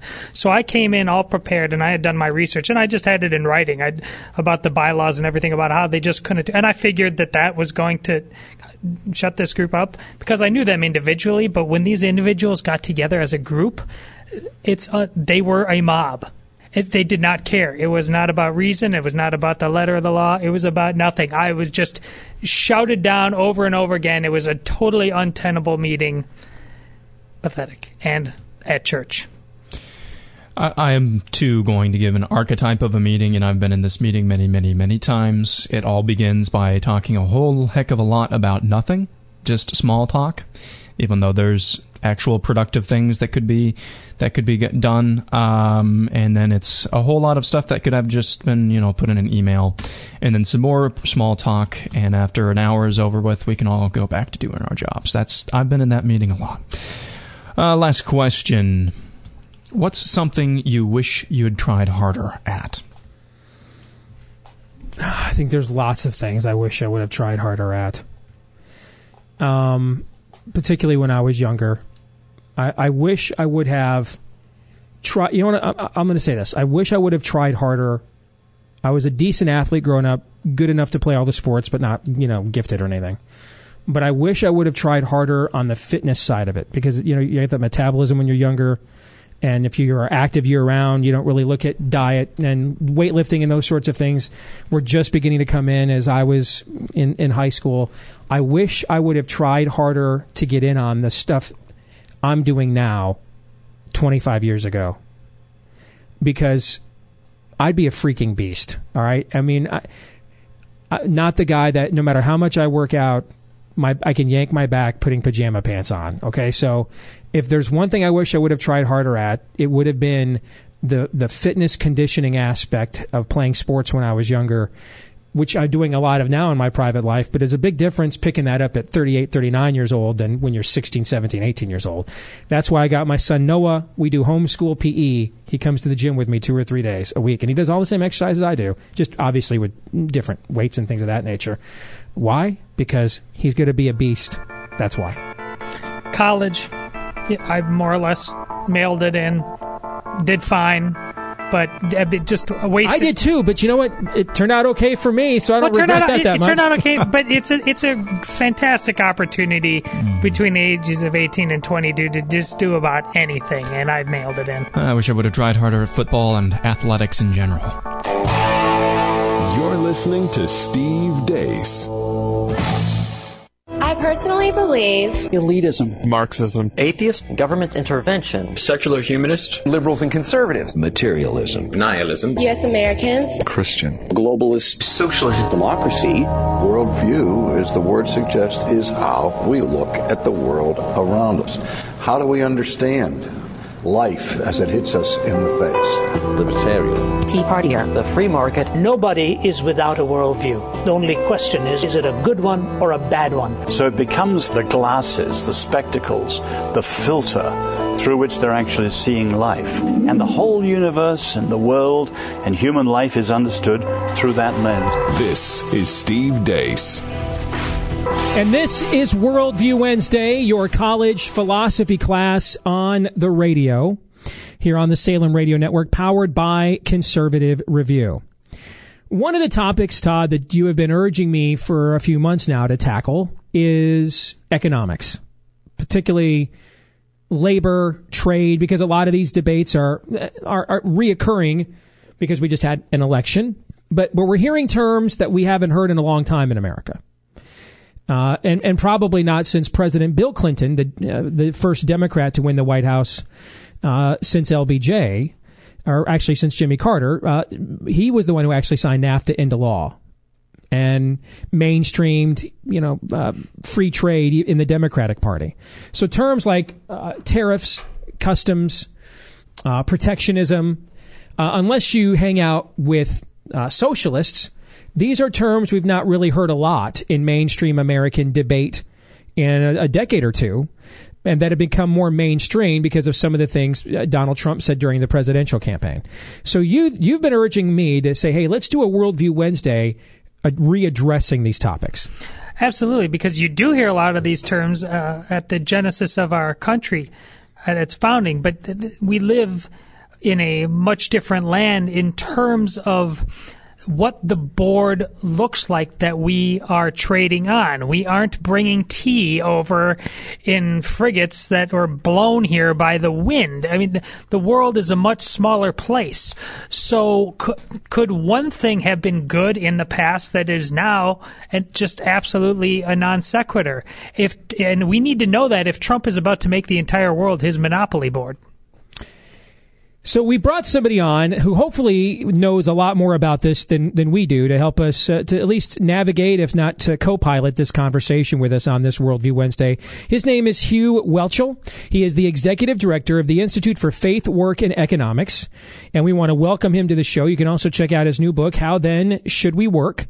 Actually, this book is a few years old, but it applies to what we're going to be talking about here tonight. So, Hugh, thank you for joining us this evening. How are you? Thank you, Steve. It's great to be with you today. So, Hugh, as you watched this last election and notes and debates over tariffs and customs and protectionism and outsourcing, these sorts of things became topics du jour when a lot of these things had not been debated in recent years. Your reaction to seeing some of this nomenclature being dredged back up was what? Well, I think it's kind of amusing in some respects because you have all these people throwing around these words, and most of them don't really understand the basic principles that underlie the discussions that they're involved in. So when you don't understand the underlying principles and they're talking about tariffs and this and that, it's almost comical because I don't think people understand what they're talking about because they don't understand what they're talking about. In your view, does the President of the United States, the way he's communicated them during these debates, do you think he knows what he's talking about? That's a good question. I'm not really sure.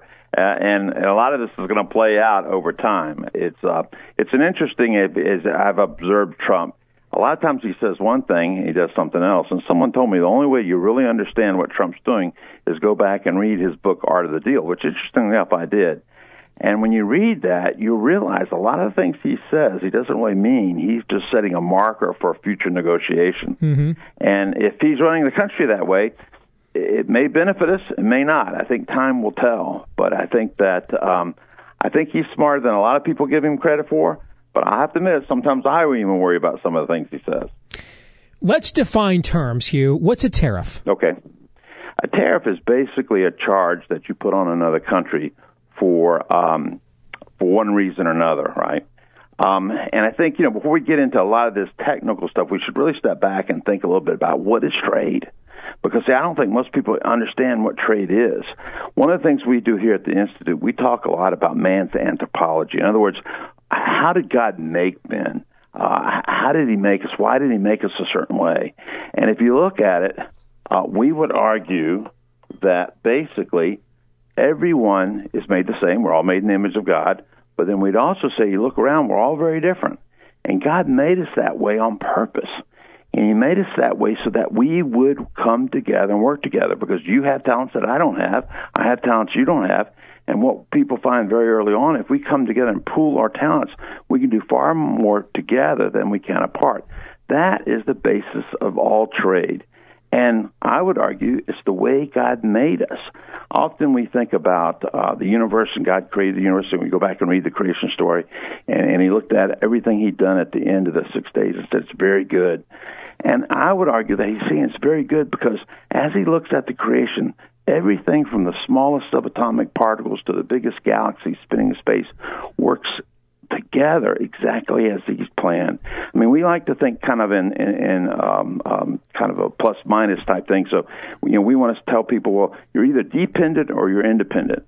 Well, the reality is God created a universe that's interdependent, and trade really comes out of who we are.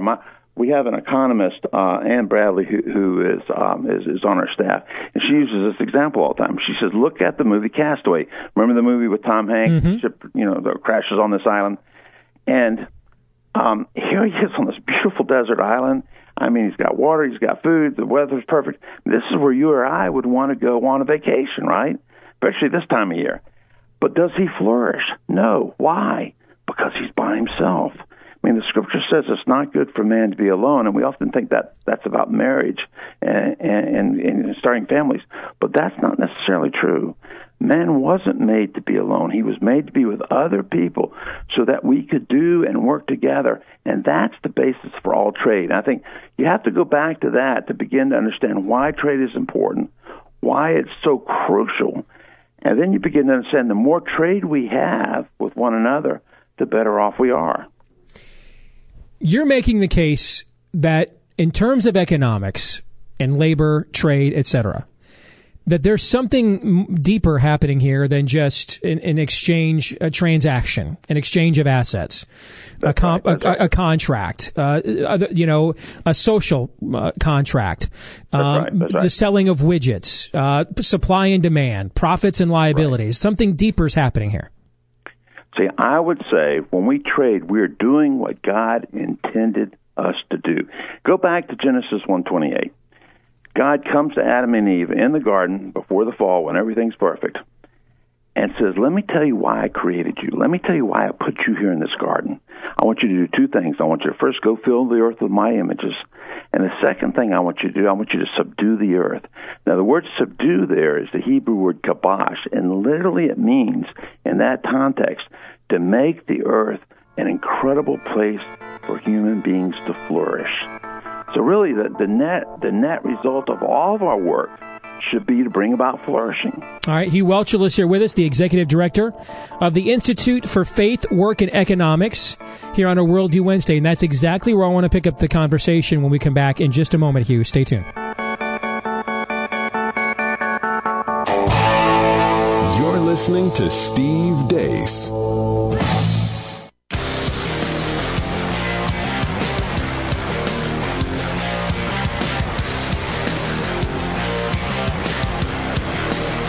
Lock and load. This is Steve Deace.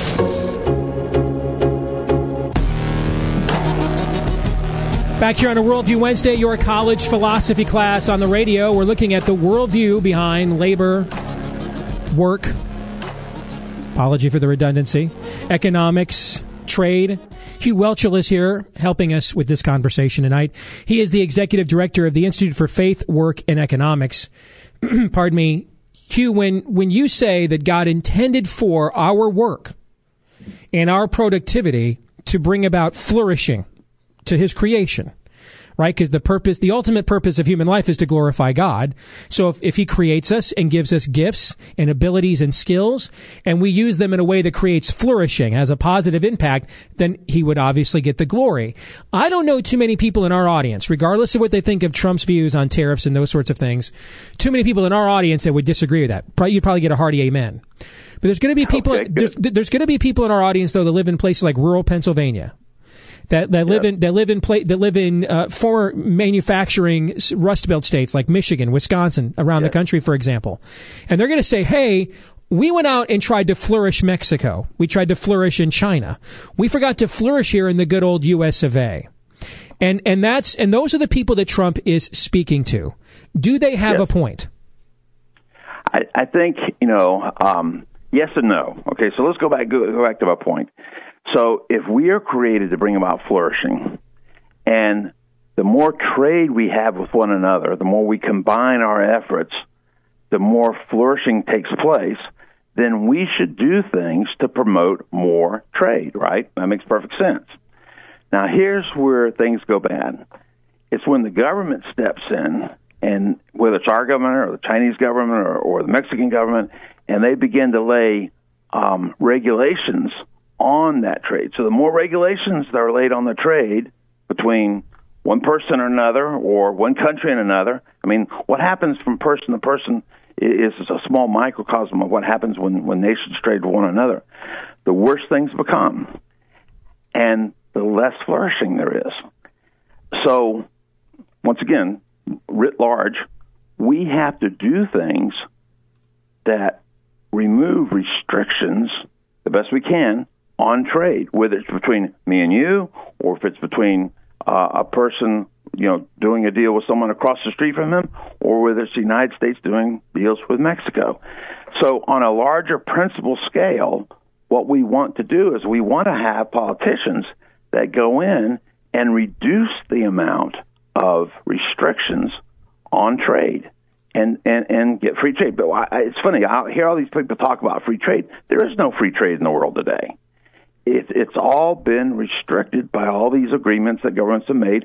And then what happens is whatever agreement the government makes, whoever makes the best deal, they tip things considerably into their favor.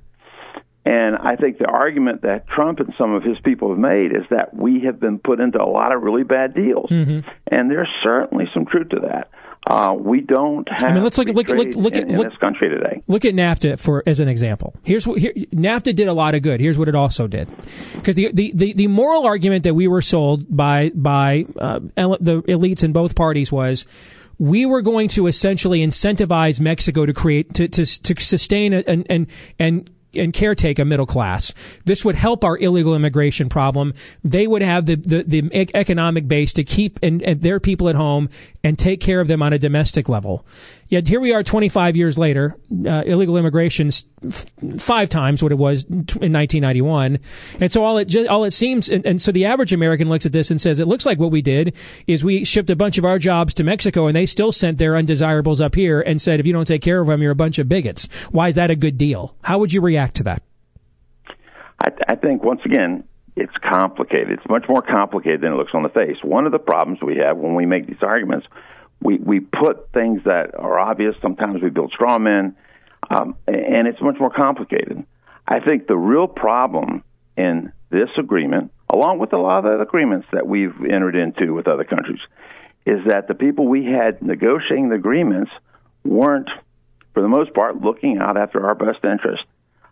They weren't looking to bring the playing field on more level. Everybody was trying to get a piece of the action for them or for their company or for someone they knew. This is one of the problems with lobbyists. Lobbyists in Washington today do an incredible amount of damage because what they do is they come in, they lobby senators to write special pieces in all these deals, all these trade deals get together that benefit their companies over other people's companies. We've got to get away from that if we really want to bring more flourishing back to this country. So you think less government essentially is the answer? Oh, it is absolutely the answer. All right, more with Hugh Whelchel from the Institute for Faith, Work, and Economics here on a Worldview Wednesday in a moment.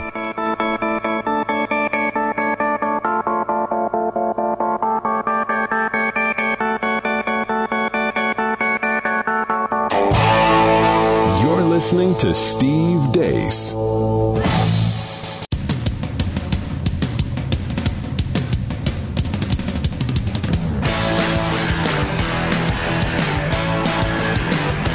Bruce Jenner's favorite program. Call me Caitlin. This is Steve Deace.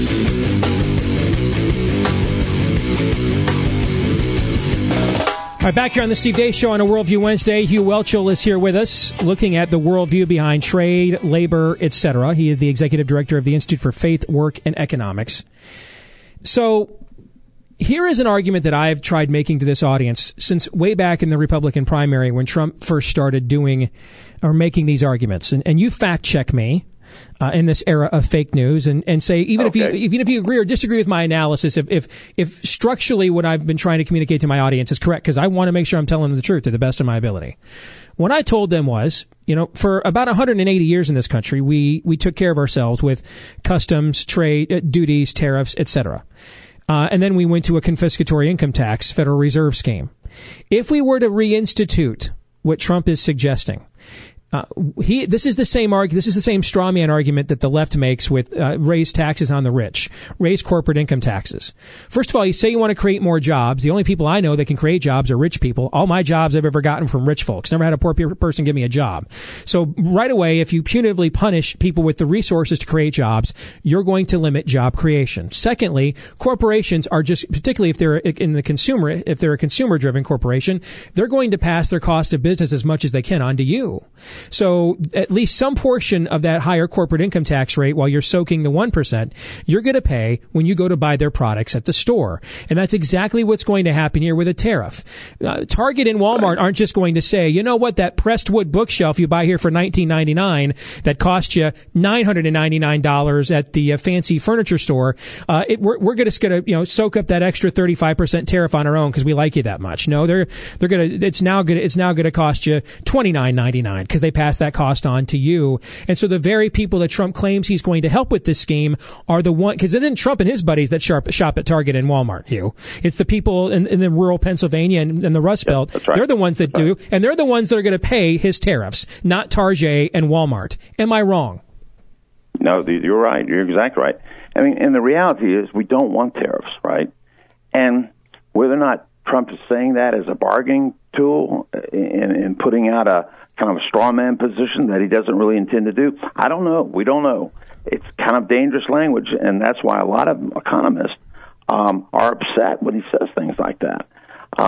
Unfortunately, we don't know. He's never been president before. He's never negotiated a trade agreement.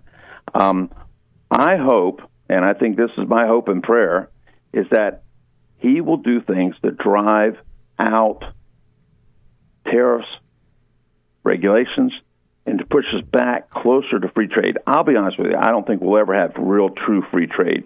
But it is so corrupted right now with the way all these agreements have been made. Anything we can do to push it back in the right direction is going to be a huge plus, and it's going to be a win-win for all the countries involved. Now, the question is, will he do that or not? And to be quite honest, the jury is still out. If you got a call from the White House and said, Hugh, we want to bring you in, you get 30 minutes with Donald Trump and his economic team. We're doing a survey of average everyday thinkers out there across the country to get outside of our own bubble, and try to find some conservative not named Larry Kudlow to actually listen to. Okay, nothing wrong with Larry Kudlow. There's just got to be somebody else other than him. So let's say they called up Hugh Whelchel and they said, "Hey, Hugh, you get 30 minutes. All right, you come in from the cheap seats and tell us, hey, give us your learned perspective on what we could do to truly get this economy recovering again, roaring again. We just had a president who only had 2 fiscal quarters his entire presidency that had economic growth that was the average of what we had under Bill Clinton. So how do we change that?" You would say to them what, Hugh? Well, I think there are two pretty simple things. I think the tax code is all out of whack. So I think that's one of the things we've got to look at is how do we restructure the tax code? How do we get businesses? I mean, when business, there's no reason. If you were a business, you would leave too because our tax rates on businesses are higher than any place else in the world. Why would you stay here? So I think that's the first thing we have to do is restructure the tax rate so we can get businesses coming back, stop them from leaving, get them back in here, and really begin to see that there's an incredible opportunity here. I mean, our energy situation is so incredibly good that factories should be moving back to the United States. But I think the tax code is one of the problems. So that's the first thing I think you have to do. And then the second thing I think you have to do is really attack what we've been talking about since the beginning of the program. You've got to get a handle on trade, and we've got to be able to do things, negotiate agreements with other countries to move us back toward a more free trade. And really, both of those things involve getting the government out of the trade business, getting the government more out of our businesses. We need a lot more less government. One of the problems we've got today is we've got too much government. The government's running everything. That's not what our founding fathers intended, and it shouldn't be what we want. So would you say, for example, what you're talking about doing to the regulatory state, by all means, go forth with that. Start there. Yes, absolutely. Absolutely. And once again, this administration has promised to do some of that. Once again, we'll wait and see how it shakes out. But I think that is a key to drive things in the right direction. And we've done just the opposite for the last 8 years, and we see the results. Final question, Hugh. Is it good for a president to use his platform to bully corporations to keep their jobs here? Is that good? I'm asking. I don't know. Are you okay? Is that probably not? Does that work? Once again, I'm in favor of getting less government involvement. That's major government involvement, right? And yeah, it may work in the short term, but I think this can't be a policy, right? This is one of the problems we had with the Obama administration. They were picking winners and losers, and they were deciding and not letting the market decide what companies were going to thrive and which ones weren't. And then what happens when you do that, you get a distorted view of the market. My concern is what Trump's doing will distort the market, probably in a different way, but it will distort the market nevertheless. The less we interfere with markets, always the better off we are, and that's always been the case.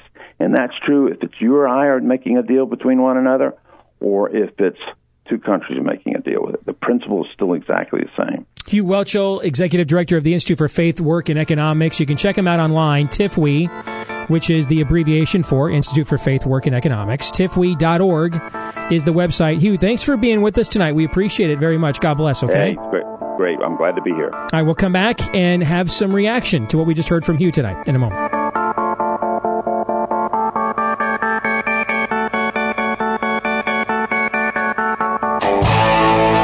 You're listening to Steve Deace.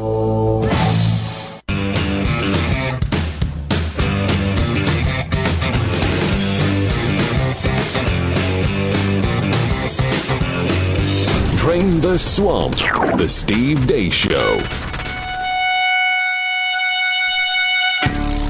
Some thoughts, closing thoughts, gentlemen, and the conversation we just had with Hugh Whelchel, looking at the worldview behind trade, labor, etc.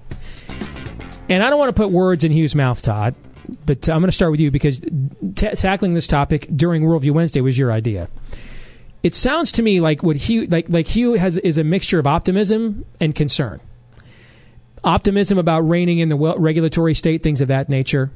He's optimistic about that.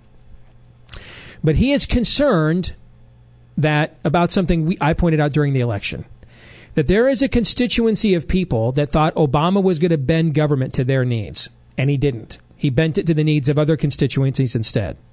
So they went from voting for Obama twice to now voting for Trump because they saw some authoritarian tendencies and thought this guy will bend government to my constituency's needs. And it sounds like Hugh is very concerned about that. As he should be, because you're describing utopian sensibilities. Yeah. What am I going to get out of and you alluded to NAFTA and Mexican notions of utopia. He's making clear that the utopia is free trade in and of itself. Whatever comes of it, That's the best you can get. And yes, there will be winners. And yes, there will be losers. That is how this is supposed to operate. But within that, over time, it's very much a all boats will rise with the tide sensibility. But the minute you get beyond, you make more levers on the free trade machine, and it ends up looking like a Rube Goldberg machine, then sooner or later, far more people become losers, at least within the context of what they could be if the regulatory system was just minimized and or shut down.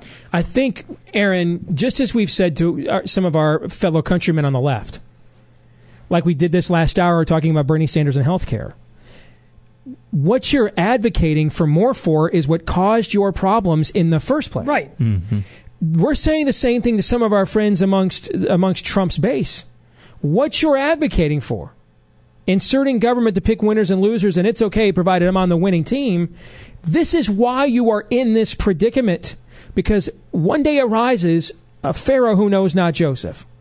Or you learn the lesson, it ain't no fun when the rabbit's got the gun. And once the precedent is set that government does indeed have this much control over your ability to draw a paycheck, someone who doesn't come from your constituency, who doesn't share your values, will use that precedent against you later on. That's not what you want. Right. And this is such an important issue to talk about.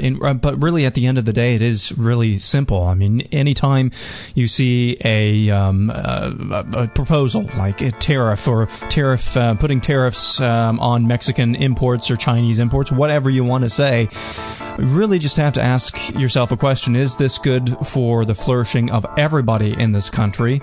And if the overwhelming decision is no, then it's something that we should reject. It's simple, but there are tentacles that make it so complicated in the end. John 3:17. You're listening to Steve Deace.